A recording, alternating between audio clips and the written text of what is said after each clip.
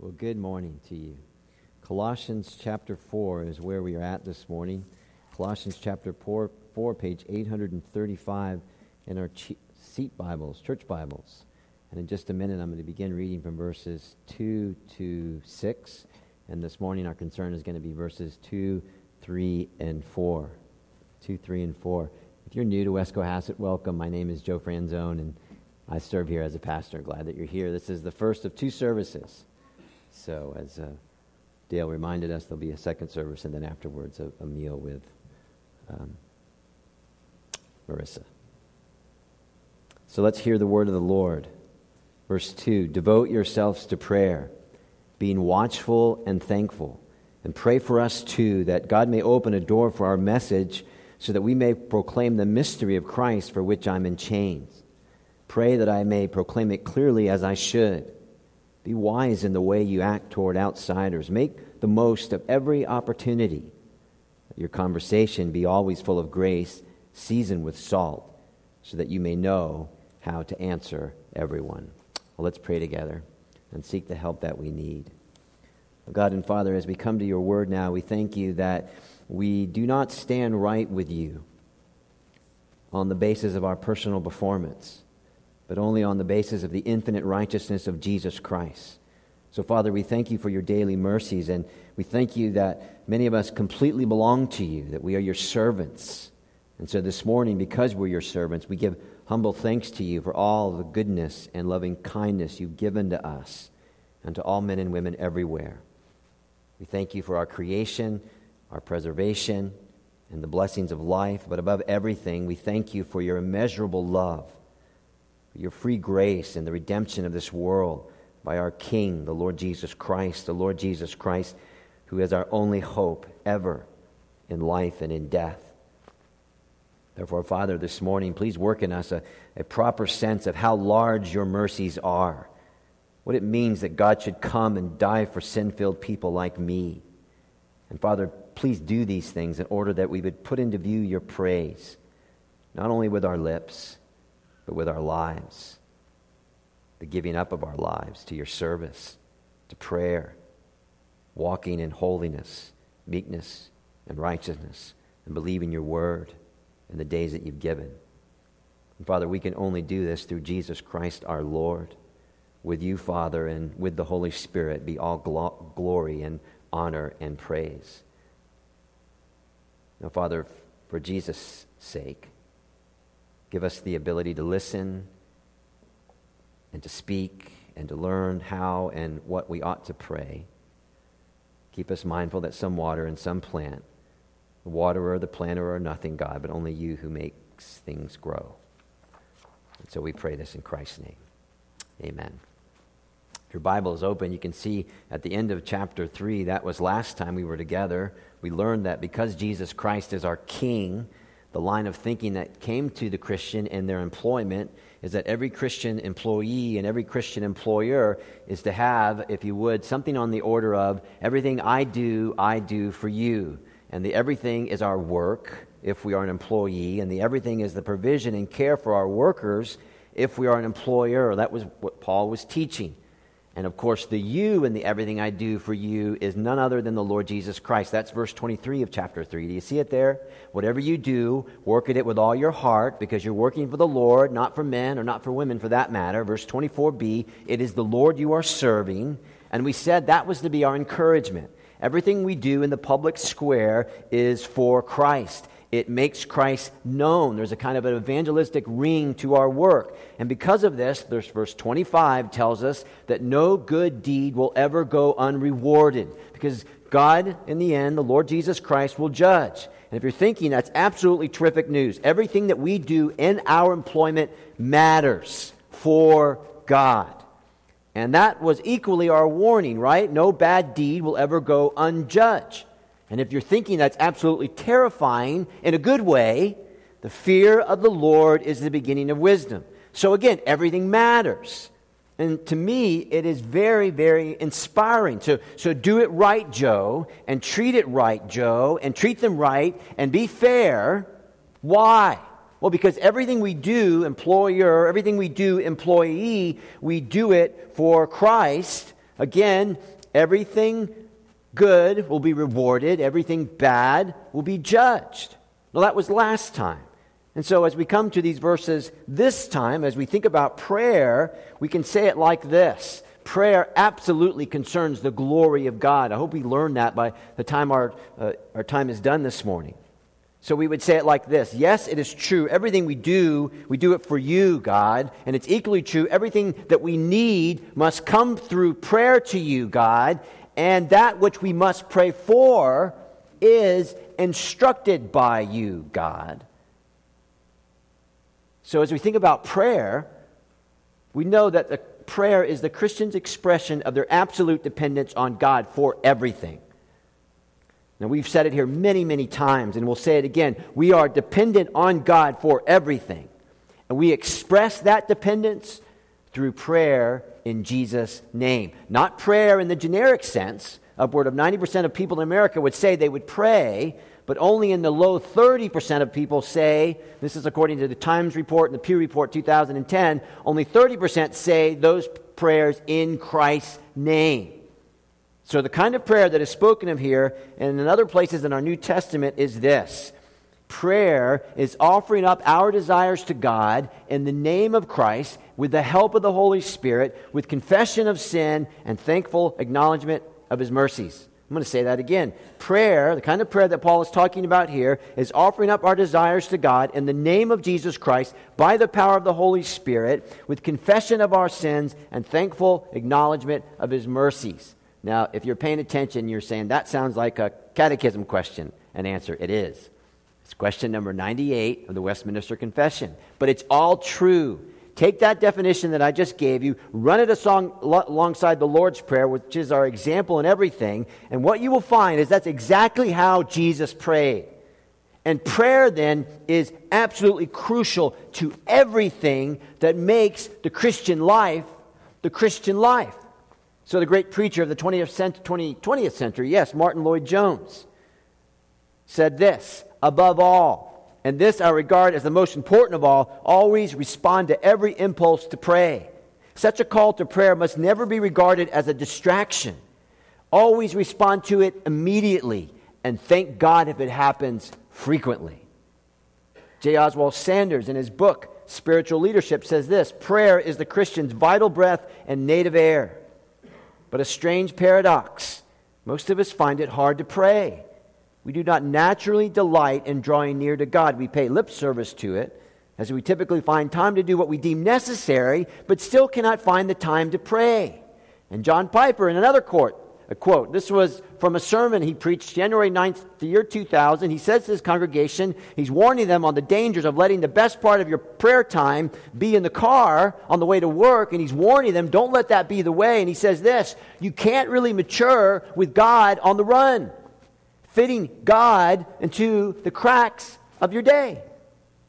One more quote. This is from John Bunyan, Pilgrim's Progress, John Bunyan. You can do more than pray after you've prayed, but you cannot do more than pray until you have prayed.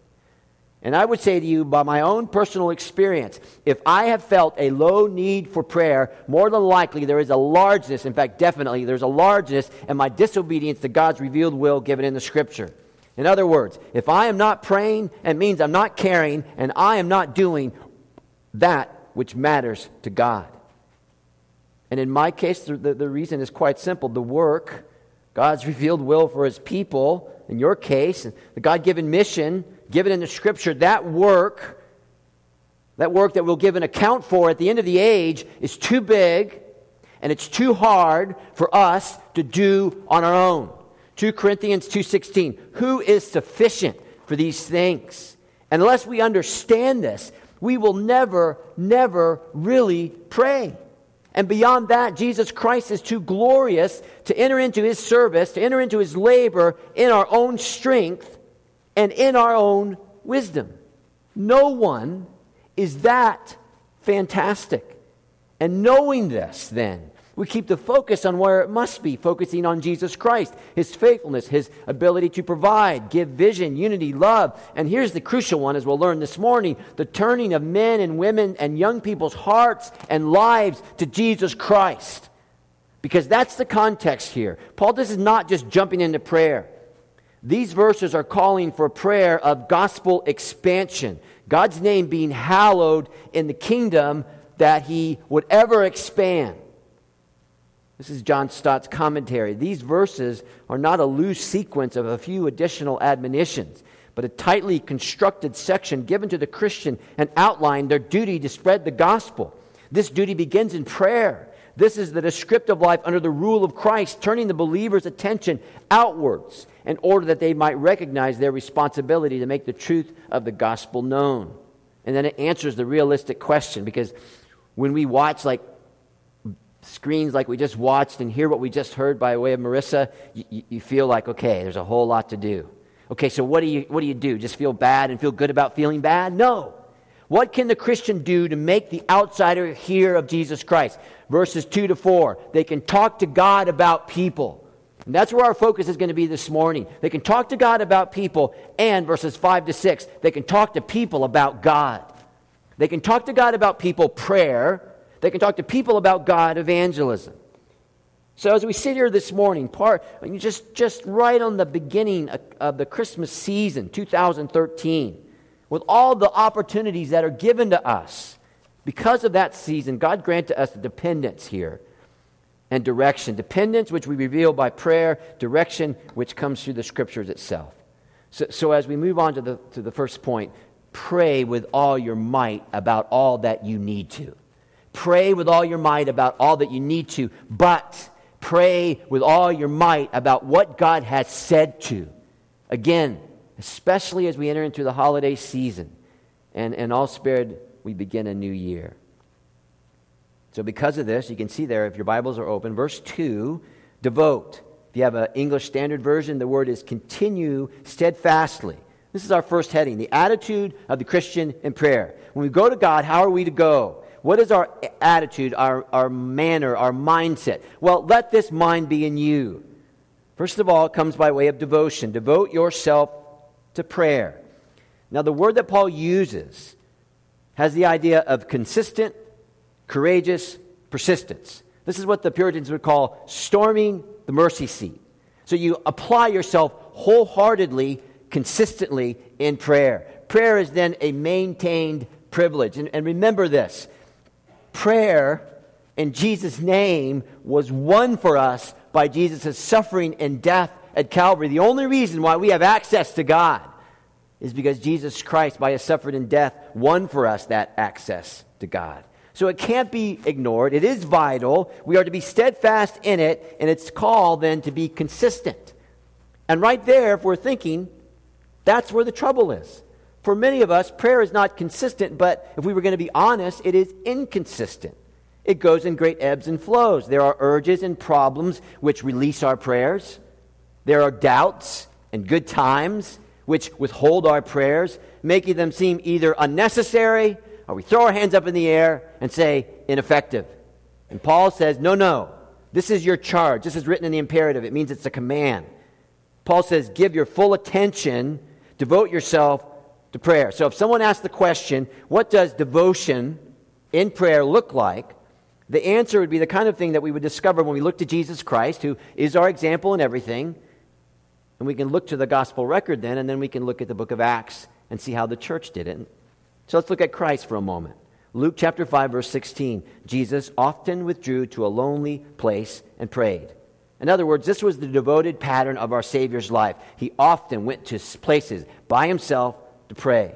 Mark 1:35, very early in the morning, Jesus got up and he went to a solitary place and he prayed. And again, the language there, this was his pattern. Early in the morning, Jesus got up, he got out of bed. Bed is a very dangerous place to pray. I think we all understand that. And he went to another place, a solitary place, and he prayed. And possibly the two most difficult moments of his life. The first, before the choosing of the 12, Jesus prayed all night to his Father in heaven for guidance. So I don't want you to think about praying all night unless you want to, but I just want you to think about this. He who knows all things, Jesus Christ, determined to pray through the night in the choosing of the 12. And secondly, the night before Jesus' trial and crucifixion, He was praying in a state of anxiety, and many of us understand how difficult that is. If you've ever been there, you know what I'm talking about. It's awfully hard to pray in a state of anxiety.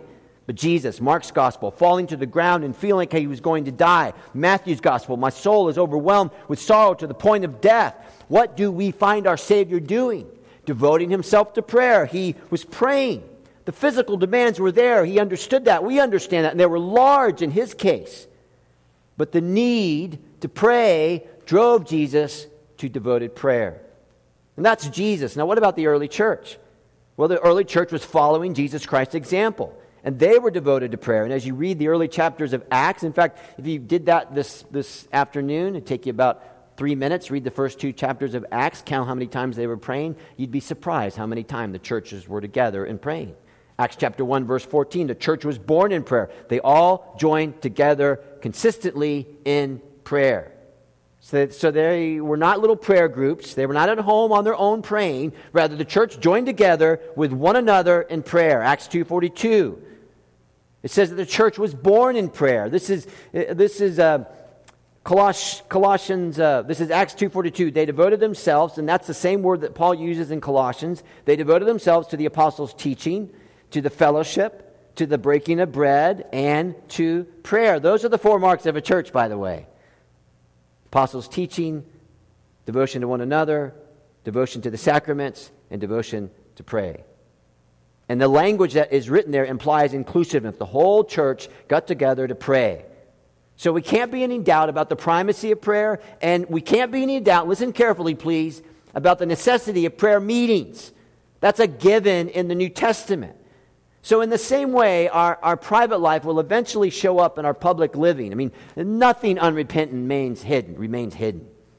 A meaningful private prayer life will eventually reveal itself in seeing the great value of corporate prayer. That's what happened to the church in Acts. So the people say, well, we can pray on our own. We can pray at home, in our own bedrooms, in our own prayer closets. And then, yes, of course you can. And we thank God for that. But just think with me for a moment. Would it work at home, say in a family of 4? Each of us praying all by ourselves. So I'm in the family room. Our children are in each of their rooms. And my wife is in the bedroom. All praying. Good. Okay. But prayer becomes much more meaningful and much more helpful and much more biblical when the whole family comes together, all 4 of us in one room, praying in Jesus' name, Jesus' way. Now, I was just shocked when I looked at these statistics. I had to go check them, double check them. And the statistics that I found that says basically 90% of Christian couples do not pray together consistently. And it's the same with families. Now, loved ones, will you please listen to me this morning? I understand that you can pray on your own. Go. Pray. But please, do not ignore praying together. Do not ignore prayer meetings. It's God's pattern for God's church. It is of a great necessity. I'm going to give you one personal example. I remember as a small boy, the midweek evening prayer meetings at our church. And I can remember watching saints, and they seemed like old people, but they probably were my age, some of them, and they would be crying out to God in prayer. And I remember sometimes they would put their arm around me and begin to pray for me, and I just couldn't believe it. And I can't even tell you what that would do, what it did for me specifically as a young child. I mean, it was really easy to see that what they were doing was important. Now, I don't know this to be true, but I haven't been able to talk to my parents about this, but I can almost remember in my mind's eye, I need to get their okay on this, if this is true. I can remember people praying for me to go into pastoral ministry, even as a little kid. I can remember, in fact, in my mind, there's an older gentleman in a 3-piece suit that put his arms around me and prayed that prayer. And so they would be there what seemed like all night. It was only probably about an hour. But as a young boy, I got to receive the result of God's people praying together. Because only God can do what God can do, right? So from an early age, I understood that God's church is about prayer. It's not so much about personality or a program or just personal, as in, I'm going to make my family great here. We're going to be outstanding winners. It wasn't those things that made the church go and grow. Because if it was, then that would be the beginning of the end. But devoted prayer was the key. It was the first thing. It was the necessary thing. Why was all the advancing happening? Well, because people were devoting themselves to prayer. Secondly, then, our attitude, Paul says, is to be watchful. Again, verse 2, keep alert. The Greek word there is Gregorian. This is interesting. The Gregorian calendar is what we use now. And if you notice, the reason why that calendar was created is that we could pay attention to two big dates on the Christian calendar, one Christmas and one Easter. So that calendar was created mainly because the Christian community could keep attention to the things, be watchful of those two especially important Christian celebrations. So again, this means keep alert, keep your mind on things above.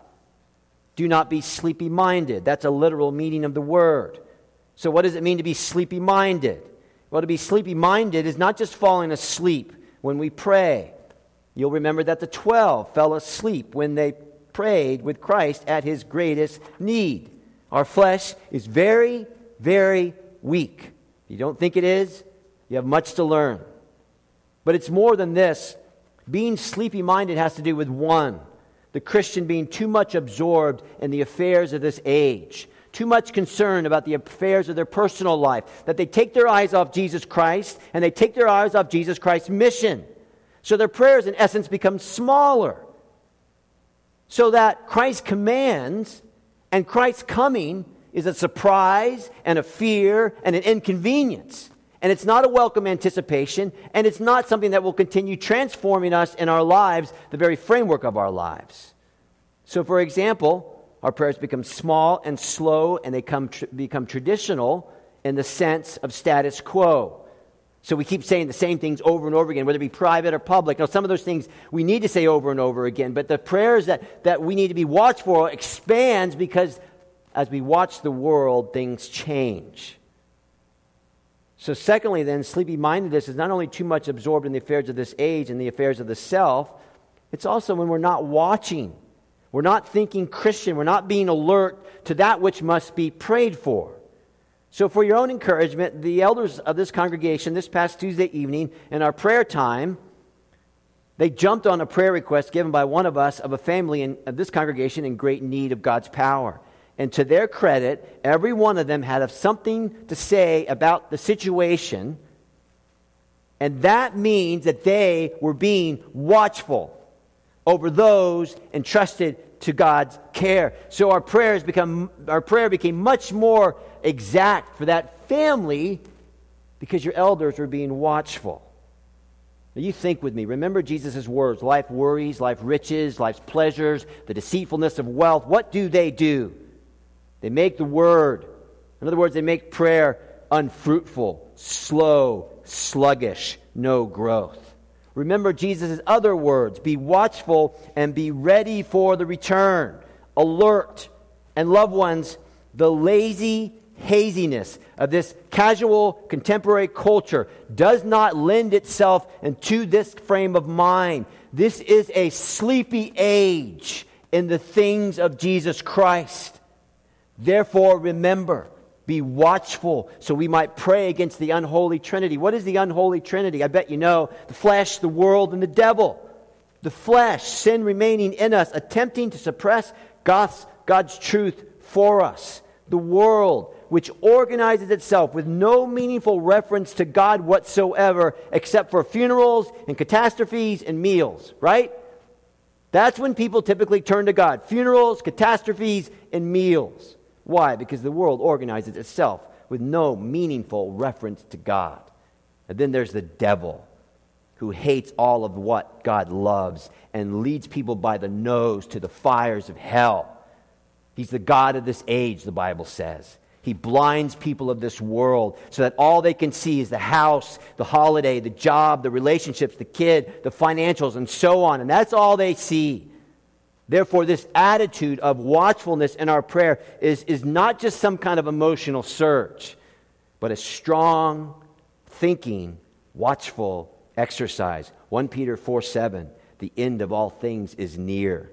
Therefore, be alert. Same word here. Be watchful and self-controlled so that you might pray. And Peter would understand that, right? Peter would understand firsthand experience of not being watchful and not being prayerful, because Peter blew it on the night Jesus Christ was betrayed, because Peter betrayed Christ.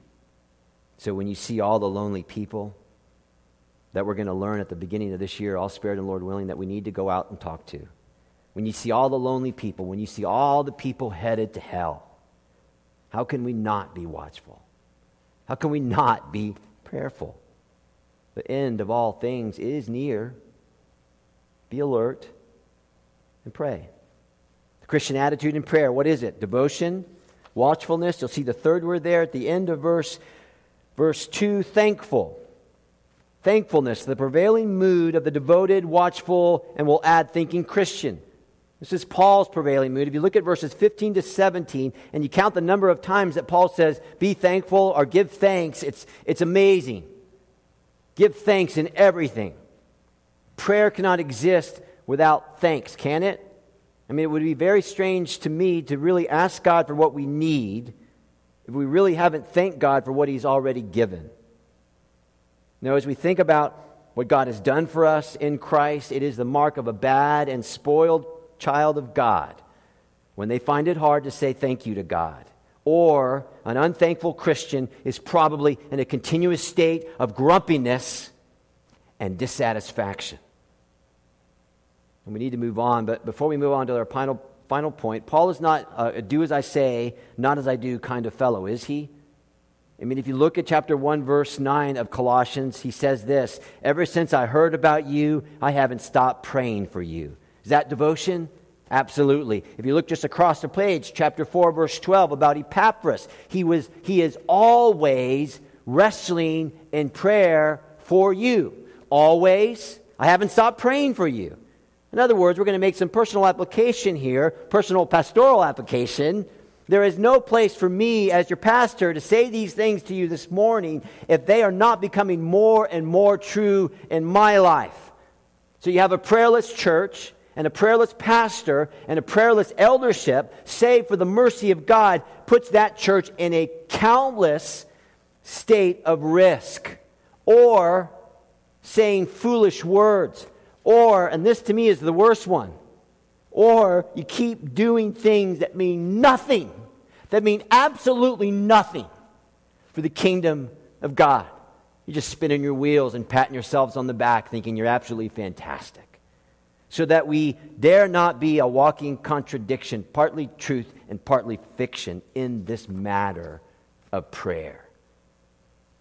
The attitude of the Christian in prayer, devotion, watchfulness, thankfulness. The request of the Christian in prayer. Can you see it there in verses 3 and 4? I absolutely love it when God tells us exactly what to do. It's a great grace that He pray for us too, that God may open a door for us for our message, so that we may proclaim the mystery of Christ for which I'm in chains. Pray that I may declare it clearly as I should. Ephesians 6 is in chains. Now that is a fantastic request. It comes down to two things, right? God opened the door for the preaching of the gospel. I mean, just think about that as you think about your own prayers. Open the door for the preaching of the gospel, and God give absolute clarity to the preacher of the gospel. Open the doors to the preaching of the gospel, absolute clarity to the preacher of the gospel. Now, as you think about the former, God opened the doors for the message of the gospel. Does it come to you as a bit of surprise that Paul, who is writing this prayer, is in prison? So he's in prison, and he doesn't ask God, or doesn't ask the church there, to open the doors of the prison cell. But what does he say? Open the doors for the preaching of the gospel. Now, as I think about this, I really, really like him for this. I get this, right? Northern Minnesota is not Tahiti, is it? What's the priority? The gospel is the priority. It was the gospel that got Paul in prison. And most of us would admit, if we were in his place, we may not be thinking that way, but you see, that is it, isn't it? He was thinking. He was thinking biblically. The situation of his imprisonment calls for a special wisdom. Acts chapter 14, we must go through many trials to enter the kingdom of heaven. Acts 9, Paul was told, he's going to be told, you will suffer horribly for the kingdom of God. Now this is, I think, one of the great issues of our day. Let's do things for Jesus Christ, but arrange them so that there's no pain, there's no inconvenience, and when pain comes and when inconvenience comes, pray your way out of it or talk yourself out of it. However, God's Word gives us a better mind. 1 Peter 4:1. This is Philip's translation. Since Christ had to suffer physically for you, you must fortify yourself with the same inner attitude that he had. You must realize that to be dead to sin inevitably means pain. And you should not therefore spend the rest of your time here on earthly indulging your physical and sensual nature, but in doing the will of God. And that's the great danger of a place like this. There are so many good times to be had that when bad times come, when difficulties come, we don't do what James 1 said to do. Remember James 1? When all kinds of trials and temptations crowd into your lives, my brothers and sisters, don't resent them as intruders, but welcome them as friends. God is at work. You see, loved ones, why Paul was supposedly stuck in prison. Here's a list of some of the things that were done. He wrote Colossians, Ephesians, Philippians, and Philemon. He was able to evangelize a mob that opposed his message. Felix, Drusilla, Herod, Agrippa, all high Roman authorities heard the gospel preached. The Roman imperial guard, Caesar's household, all heard the gospel preached. Conversions of those who served in Caesar's household, and a whole host of Christians were emboldened. This is Philippians 1, to preach the gospel fearlessly because Paul was in prison. And Paul says it like this: the gospel was advanced. Thank God that Paul was in prison. So as we think about this, Paul's prayer request for his missionary team is not for personal benefit, but for gospel advancement. Paul's prayer request is not overpopulated, saturated with self, but it's succinctly gospel. And many would do well to pay attention to that pattern. And Paul's concern in his request is because that's his calling. Take the gospel to the Gentile world. So he says, pray that God will open the door for the message, because God's the only one that can open them. And it's no different for me or anyone like me. God is the only one that can open a person's heart to receive him. That's a fact. Another fact, God is the only one to open doors so that he might be received at all. That's another fact. But the key to this gospel issue is verse 4. Pray that I proclaim it clearly as I should. Phanero is the Greek word. It means pray that Christ is fully preached so clearly that when people hear the gospel, they will understand clearly. This is what a yes to Christ means, and this is what a no to Christ means. Now, loved ones, when you do that, you'll understand why Paul prays that. Pray that I will proclaim it clearly as I should. No fudging, no tricks, no incomplete thoughts. No, you know what I'm talking about to people. They don't know. They do not know. The gospel preached clearly put Paul in prison. He's in chains because of the gospel. And because of that, there's always a temptation to shrink to the task, because the gospel is a very, very objectionable message. It's disturbing. It's edgy. The second time I ever preached the gospel on the streets of Austin, Texas, people spat in my face and they gut in my face, and I'm pretty sure someone pushed me. There will always be a pushback when the genuine gospel is clearly preached. No one will push back when they hear God can fix everything for you, he can make it terrific, he can make it better, and that's it. No one will push back. But they will push back when you say that you have offended a holy God like I have in your sin, and his wrath is upon you. But please, we implore you on behalf of Christ, be reconciled to God. It's the only way. God made him who knew no sin to be sin for you, and so on. You'll get a pushback for that. Let me close with this. John Stott, on the occasion of his 70th birthday, was preaching to the congregation. Listen to what he said to them. The gospel is a disturbing and edgy message. And he said, the temptation is, as you get older, you want things to be safe and comfortable. And he said to the congregation, will you please pray for me that I keep my gospel disturbing and edgy? That's verse 4. Pray that I proclaim it clearly as I should, no matter what. Congregation, will you please pray that God will open the door here for the message of Jesus Christ? Will you pray that more doors will be opened to preach Jesus Christ? Will you please pray for me that I will proclaim it clearly and completely as I should? And will you pray specifically as the Christmas season approaches? Will you pray all those things? And will you pray that the devil will not keep people's eyes blind, but their sin will be exposed, the doors of their heart will be open for the gospel, and they will say yes to Christ, and that they will live a Christian life afterwards? Will you do that? For there is no hope whatsoever beyond the mercy of God for anything exceptional to happen by way of conversions if God is not called on in prayer to do what only God can do. Open doors, open hearts, give clarity in the given gospel to see people to faith to Jesus Christ. Therein lies your responsibility. Pray, pray, pray. Thank you for your attention. Let's bow together.